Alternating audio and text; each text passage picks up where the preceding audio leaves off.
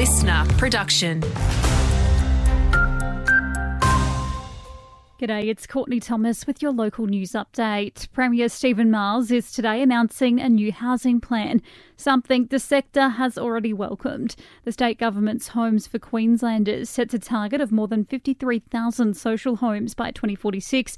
This will involve ramping up public and community housing delivery in Queensland to more than 2,000 homes on average per year. There's large support for renewables in the regions like the Darling Downs and Maranoa. According to Farmers for Climate Action polling, 1 in 4 regional Aussies say these kinds of projects provided the biggest opportunity for their local area in the next 20 years.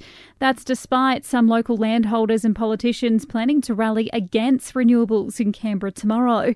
CEO Natalie Collard says farmers across the country are coming together to back renewable energy projects in areas like ours. Renewable energy pays farmers a stable income during droughts and floods that affect food and fibre production and therefore farm income. So it's critical to modern farming.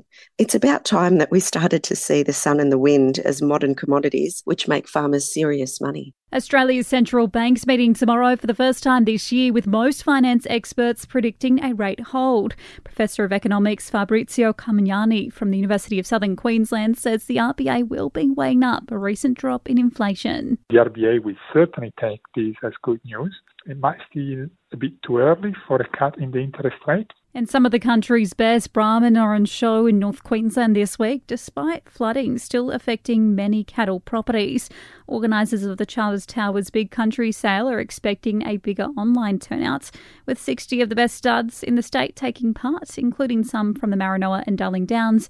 Breeder Clayton Curley says there are backup plans for buyers who can't make it in person. Anyone that can't get their animals home, the bulls or females they buy, they end up doing everything they can to sort of to look after them while they can. And